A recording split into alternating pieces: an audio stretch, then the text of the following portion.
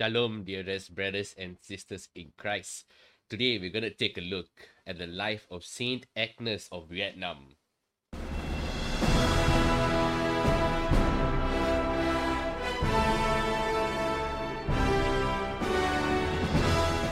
Saint Agnes hails from Vietnam and she is one of those 117 martyrs who died for the faith. She was born in the year 1781, north of Coco Chine, not Vietnam basically, and she married at the age of 16 or 17 according to accounts. They vary slightly, but she was married by the age of 16 or 17 to another Christian, and they led a quiet, devout Christian life. They were faithful to Jesus, they were faithful to the gospel, they were faithful to the Catholic Church, and they gave birth to 6 children. Saint Agnes was basically a devout Catholic mother who prayed and who carried out her duties with much holiness. Now, by the time she was 60 years old, there was much persecution going on in Vietnam. And as a result, she was one of those who were caught, along with a priest and another parishioner. They were caught and put in prison. And because she was a woman, the judge decided that she should not only be tortured physically, but she should also be tortured psychologically, out of fear that torturing a woman physically could ultimately put her to death. But in the end, they did torture her tremendously, even physically. Not only did they use thick wooden blocks to hit her legs, but they also tortured her with poisonous snakes. And amidst all of this suffering, Agnes of Vietnam said this, and I quote, "They beat me very aggressively that not even man would be able to bear it. But I am thankful to Our Lady for her graces that I should not feel the pain." And this is what she told her husband who came to visit her in prison. She was standing for the faith, refusing to stand down. Interrogated repeatedly, the guards hit her with a stick, but then she did not give in, found that she was still brave. She did not want to renounce her faith. Then they used a large wooden bar to whip her legs, and it still did not work. At times, they took more brutal measures, more extreme measures, where they decided to tie her up, bind her legs, and release poisonous snakes so that it could crawl into the pants of Saint Agnes of Vietnam. Saint Agnes inevitably panicked. She panicked, but she prayed earnestly in that moment that God will grant her the grace to endure if there is any pain. And to the surprise of the guards around her, she stayed surprisingly calm. She stood still. She sat still, rather, and she didn't even move. The snakes did not even bite her eventually, and they eventually got out of her pants. Witnesses tell us Miss Agnes had been beaten so brutally that her body was full of blood. Does that remind you of something? If you have watched the movie Passion of Christ by Mel Gibson, you would have seen the scenes where Jesus was full of blood. And I go on quoting the witness. Yet she is still happy and still wanted to endure more. She was still happy, even though she was filled with blood, and she wanted to endure more. This is the grace that God gives to martyrs, to those who take that brave road to martyrdom. And when her daughters came to visit her, they could not take it. They could not accept the fact that their mother was there, full of blood, clothes all patchy, dying, gasping for breath because of the torture, but still so at peace. They started to cry and cry for the physical torture that they could see was inflicted on their mother. So, what did she say to her children? "Do not cry. These are my red roses of courage. I am suffering in the name of Jesus. Why are you crying? These are my red roses of courage." She looks at her blood as the red rose of courage. She is suffering in the name of Jesus. Why are you crying, my daughters? And her husband even tried to persuade her to reconsider her cause, to reconsider what she was fighting for here, for the sake of their children. But she replied to her husband, and I quote, "I entrust the children to you. Trust in God. As for me, I will trust and follow Jesus to the end." Saint Agnes of Vietnam loved her family very much. She loved her husband. She loved her 6 children. But she realized that this capacity to love in the first place came from Jesus. And she realized whom she should love more, and that is Jesus. Though she loves her family, she loves Jesus more. And Matthew chapter 10, verse 37 tells us this: "Whoever loves father or mother more than me is not worthy of me, and whoever loves son or daughter more than me is not worthy of me. In the story of St. Agnes of Vietnam, we see clearly that St. Agnes loves Jesus more than her children, and therefore she is worthy of Jesus. When her children come crying to her, begging her to just come home, to stop fighting this, to stop fighting the government, to stop fighting the officials, to stand down, to not fight for the faith anymore.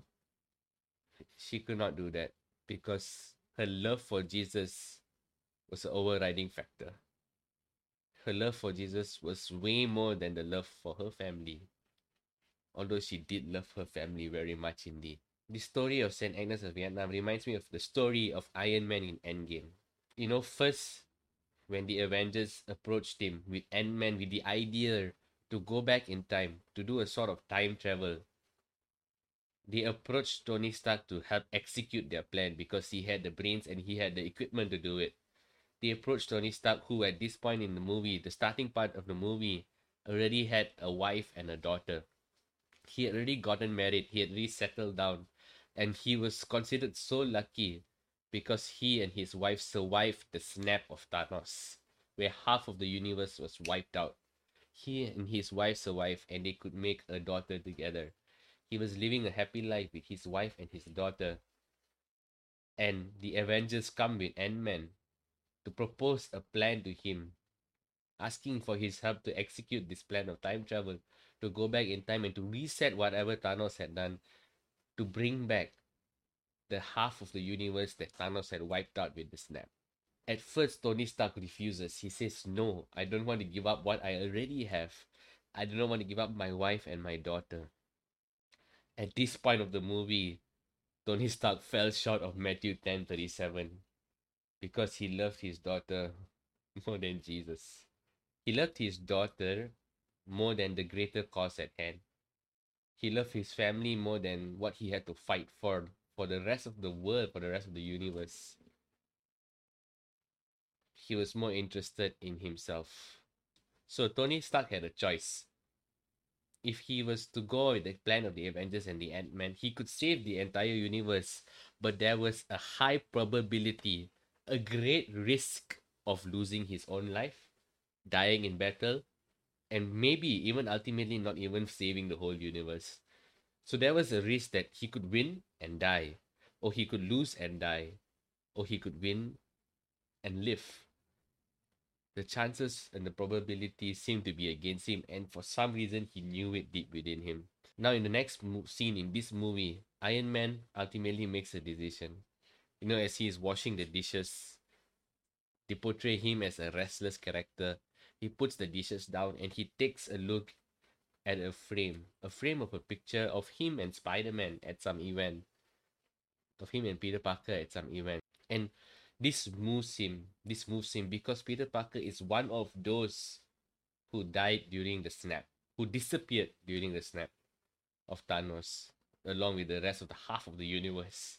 And this moved Iron Man to make a decision to actually find out if it is possible to come up with a model for this so-called time travel as proposed by Ant-Man. So he goes to his artificial intelligence equipment and he does the job. And the model comes up almost immediately. After which he brings up this successful model to his wife. Half of him wants to save the world, the other half wants to just stay at home, to just put aside this plan, this ability, this potential to save the rest of the world, to fight for the greater good, for the greater cause at hand. And he expresses all of this to his wife. And when he says, you know, I wish I could just put all of this aside. I wish I could just take this, put it in a lockbox, and throw it to the bottom of the ocean and go to bed. And his wife turns to him in turn and asks him, "But would you be able to rest?" So the wife gives him the green light to go and do what he has to do so that he can have the peace of mind and rest at night, to at least do his part in the battle. And Tony Stark goes on. He goes with the Avengers. They get the time travel thing done. Ultimately, they win, and we arrive at the scene where Tony Stark, Iron Man himself, is the one who is the deciding factor in the game, in the end game. And he was the one who did the snap to make Thanos and his entire gang disappear.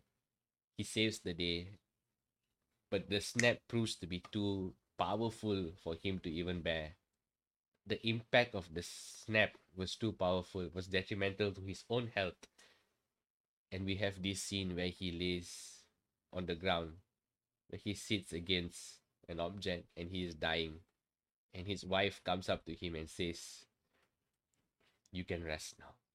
You can rest now." This reminds me of the story of St. Agnes. She left behind her husband and her children and trusted them to the Lord. And she went and she fought the battle to defend the faith, to fight for Christianity. What Tony Stark and St. Agnes of Vietnam had in mind was the future of others, was the sake of the others. For the sake of others, they were willing to lay down their life, leave their families whom they love very much, and fight for the greater cause. Tony Stark left his family behind and fought for the universe, for the rest of the universe, laid down his life for the rest of the universe. Saint Agnes left her family behind, laid down her life, and fought for the Catholic faith. She was willing to die for the faith. The blood of the martyrs is the seed of the church. Because of Saint Agnes' heroic virtue and witness, the faith in Vietnam flourished after her death. Because of Tony Stark's heroic virtue and witness, he defeated Thanos and the enemy, the rest of the enemies, and therefore the universe was safe. There was no longer a risk of half of the universe being annihilated. So Tony Stark reminds us of the witness of not only St. Agnes of Vietnam, but a lot of martyrs out there who leave their families behind, who choose Jesus over their families, who choose Jesus over mother, father, son, daughter. And I would like to add this, who choose Jesus over father, mother, son, daughter, for the sake of their father, their mother, their son, and the daughter. Now that they have died for the faith, their parents, their children have an opportunity to tap into the faith, to live out their faith more fully, because the blood of the martyrs is the seed of the church. So St. Agnes, pray for us. In the name of the Father, Son, of the Holy Spirit. St. Agnes, please pray and intercede for us to rise up with heroic virtue just as you did. In these troubling times amidst this COVID-19 pandemic, we face a lot of attacks, we face a lot of persecutions, troubles and hardships. But help us to fix our eyes on Jesus just as you fix your eyes on Jesus amidst being hit with wooden blocks, being attacked with poisonous snakes, being attacked and tortured in so many ways, physically, psychologically. You stood your ground and you fixed your eyes on Jesus. You never stepped down. You never shied away, but you stood up. You stepped out of your comfort zone. Help us to do the same in our lives. Help us to sacrifice ourselves. Help us to die to ourselves daily. Help us to live out our faith for the gospel of Jesus Christ. That wherever we go, people will see us as witnesses of Jesus. Dearest Saint Agnes, help us to lay down our life for Jesus, for the sake of the gospel. Help us to stop navel gazing and to start Jesus gazing, to look at our Lord and Savior, Jesus Christ. To fix our gaze on Him day in, day out, in the morning when we rise, in the evening when we have put our heads to rest.